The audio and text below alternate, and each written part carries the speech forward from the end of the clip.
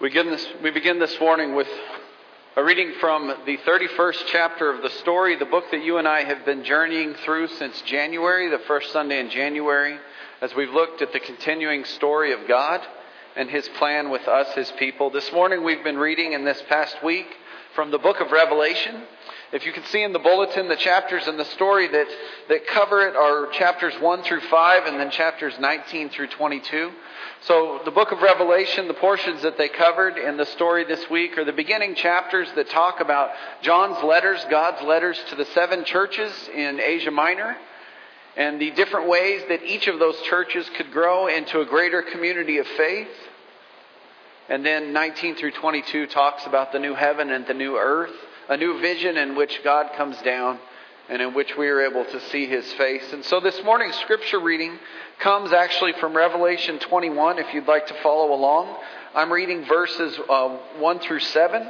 If you have your copy of the story and you want to follow along, the corresponding page is 467. Revelation 21, 1 through 7. Then I saw a new heaven and a new earth, for the first heaven and the first earth had passed away, and there was no longer any sea. I saw the holy city, the new Jerusalem, coming down out of heaven from God, prepared as a bride beautifully dressed for her husband. And I heard a loud voice from the throne saying, "Look, God's dwelling place is now among the people, and He will dwell with them. They will be His people, and God Himself will be with them and be their God. He will wipe every tear from their eyes. There will be no more death or mourning or crying or pain, for the old order of things has passed away."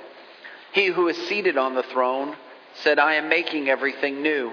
Then He said, "Write this down, for these words are trustworthy and true." He said to me, "It is done. I am the Alpha and the Omega, the beginning and the end. To the thirsty I will give water without cost from the spring of the water of life. Those who are victorious will inherit all this, and I will be their God, and they will be my children." This is the word of God for us, the people of God. Thanks be to God.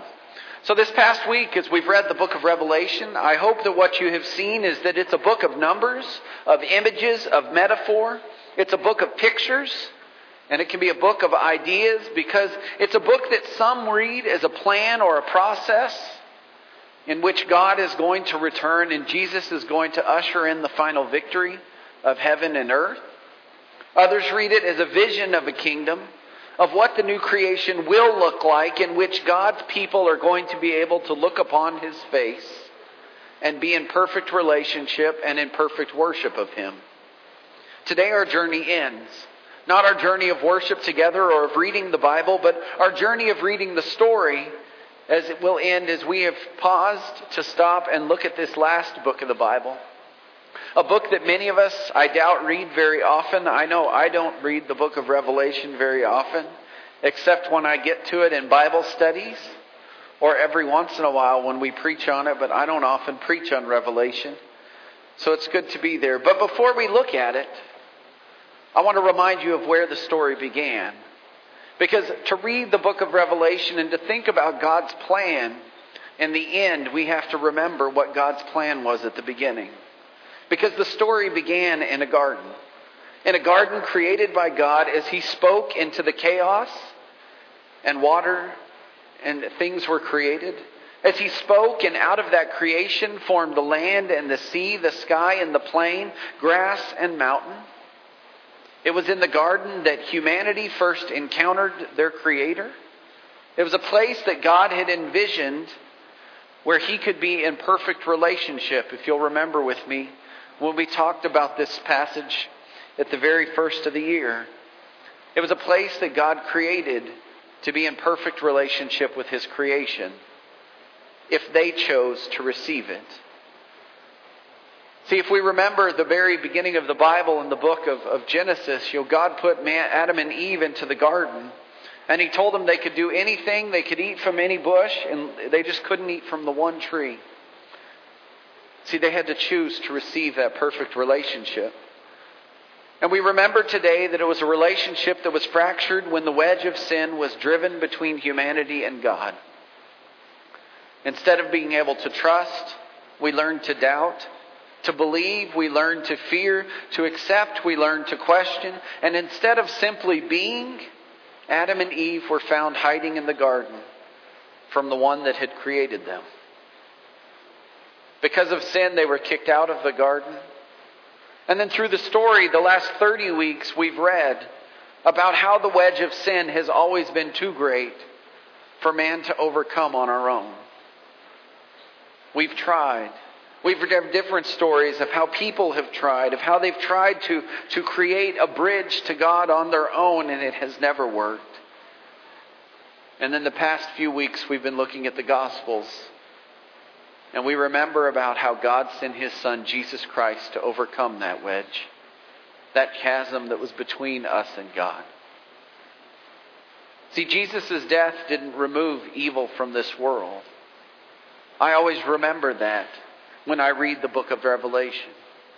It didn't remove hurt or death from our lives, did it? The sending of Jesus didn't cause death to stop or hurt to stop or remove pain from our experience. But it gave us the opportunity to approach God once again, to trust Him, to believe in Him, and to receive the forgiveness that comes from Him. And so Jesus commissioned the disciples, we call them the apostles now, to take the message of His crucifixion and resurrection and hope and trust and proclaim it to all people so that all could discover this forgiveness and this grace and this love that God was offering through Him. But see, as we read Revelation, we stop because we see that God still has a plan to remove sin from this world, to remove hurt and anger and fear and all of those other emotions and things that you and I still have to deal with. See, Jesus came so that we could receive forgiveness and approach God in a way that we never would have been able to do it on our own. But God didn't remove the things that still bring us down. And see, as I read Revelation, I see a book in which God is pulling those things out. Where the one is saying there shall be no more death or hurt or fear.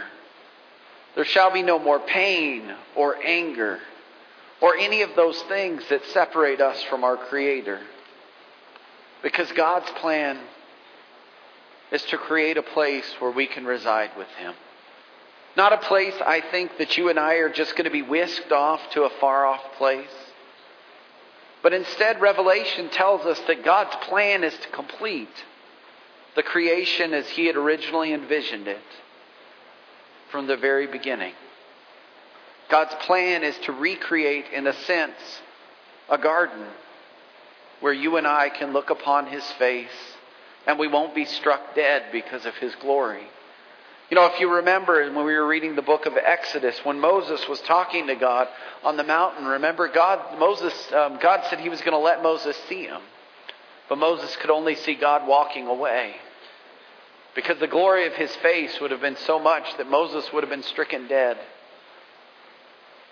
See, the picture that Revelation paints is a picture of life. Even as we look into the face of God, even as we see His full magnificence and glory, we'll be able to see. And we'll be able to live in a creation that is perfect. And we'll be able to experience a relationship between God and humanity that's perfect as well. God isn't finished with the resurrection of Jesus Christ. I think that's what the Revelation tells us, is that the resurrection, yes, is a huge thing for us to accept and to believe in Christ and to become disciples of Jesus as we've accepted the forgiveness and the grace and the love that God offers us through it. But Revelation tells us that God isn't finished.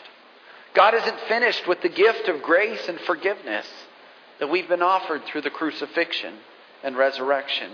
God didn't decide that everything was complete when His Son ascended into heaven and when He gave us the Holy Spirit.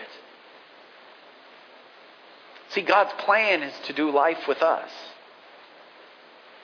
God's plan is to do life with us. And according to Revelation, to John's book, being able to do life with us is going to involve more than just offering forgiveness for sins. But what it's going to involve is God triumphantly defeating the evil one and the presence of evil in this world. See, God invites us to live our lives in the new creation, in the hope that the new creation is going to offer us, in the belief that He is creating a place for us to reside with Him, in the understanding that when Jesus told those who were following Him that He was going ahead of them to prepare a place for them.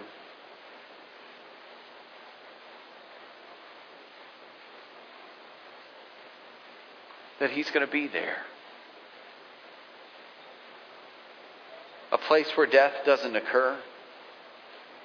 A place where sin doesn't happen, because in the presence of God, evil doesn't exist. Because God will have conquered evil. And God will have conquered the temptation of sin, so that we can experience more fully a perfect relationship that He planned from the beginning. See, this book of the Bible kind of tears me at times. Because sometimes I read it and I envision it as a checklist of how God is going to work. And then I read it at other times and I don't see a checklist, but instead I see a plan of how God is going to bring forth His kingdom on this earth. Or maybe I just see a picture. A picture of glory and completeness that is underscored by the love of God. See, as I read Revelation today and as I have read it this past week and thought about it and prayed about it, what I think we can receive from it each day, whether we read it as a book that we think is going to happen in perfect order with the 1,000 years and the horsemen and everything else, or if we read it as a grand picture of how God is coming into this earth, I think we can read it and agree that what it does, no matter how you read it, is promise to us that those who choose to follow God will receive life. That those who follow God will receive the life-giving water and the opportunity to reside with Him. See, that's what Revelation promises. Is that those who profess their faith in Jesus and choose to follow God, well, they're going to receive the life-giving water. That Jesus Himself told the people that He was offering them because He was with them. Remember, that's the water He offered the Samaritan woman there at the well. But see, this is a water that's not just at certain times, but it's a water that God offers us in all times. So that we can bask in His glory, so that we can worship Him in His glory, so that we can see and be present and be sinless and experience the perfect relationship that God had envisioned from the beginning. So what's our role as we read the book of Revelation? What is our role? I think our role is to prepare.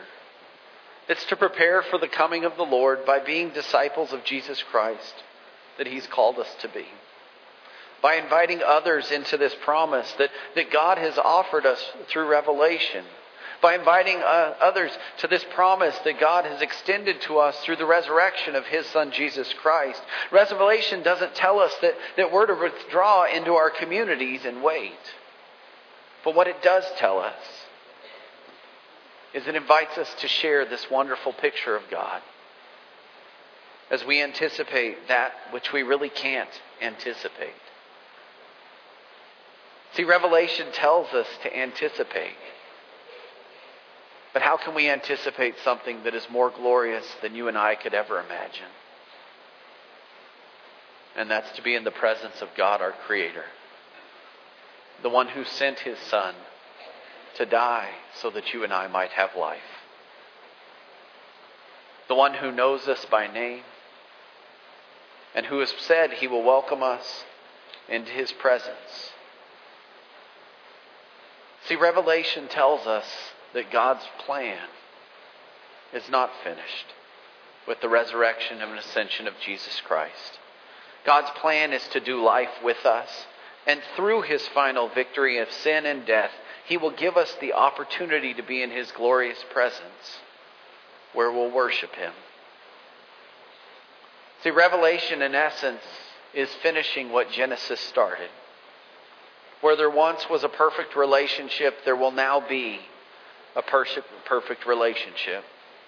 Instead of God speaking light into the world, if you read the book of Revelation, it says there will not need to be a sun or a moon because the glory of the Lord shall illuminate all things. Revelation brings us back to a garden of perfection, a garden of creation,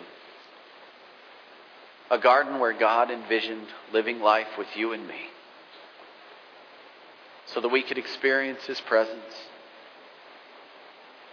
and so that we could receive the gift of life that He's offered us through His Son, Jesus Christ. It's ours to share. It's ours to anticipate.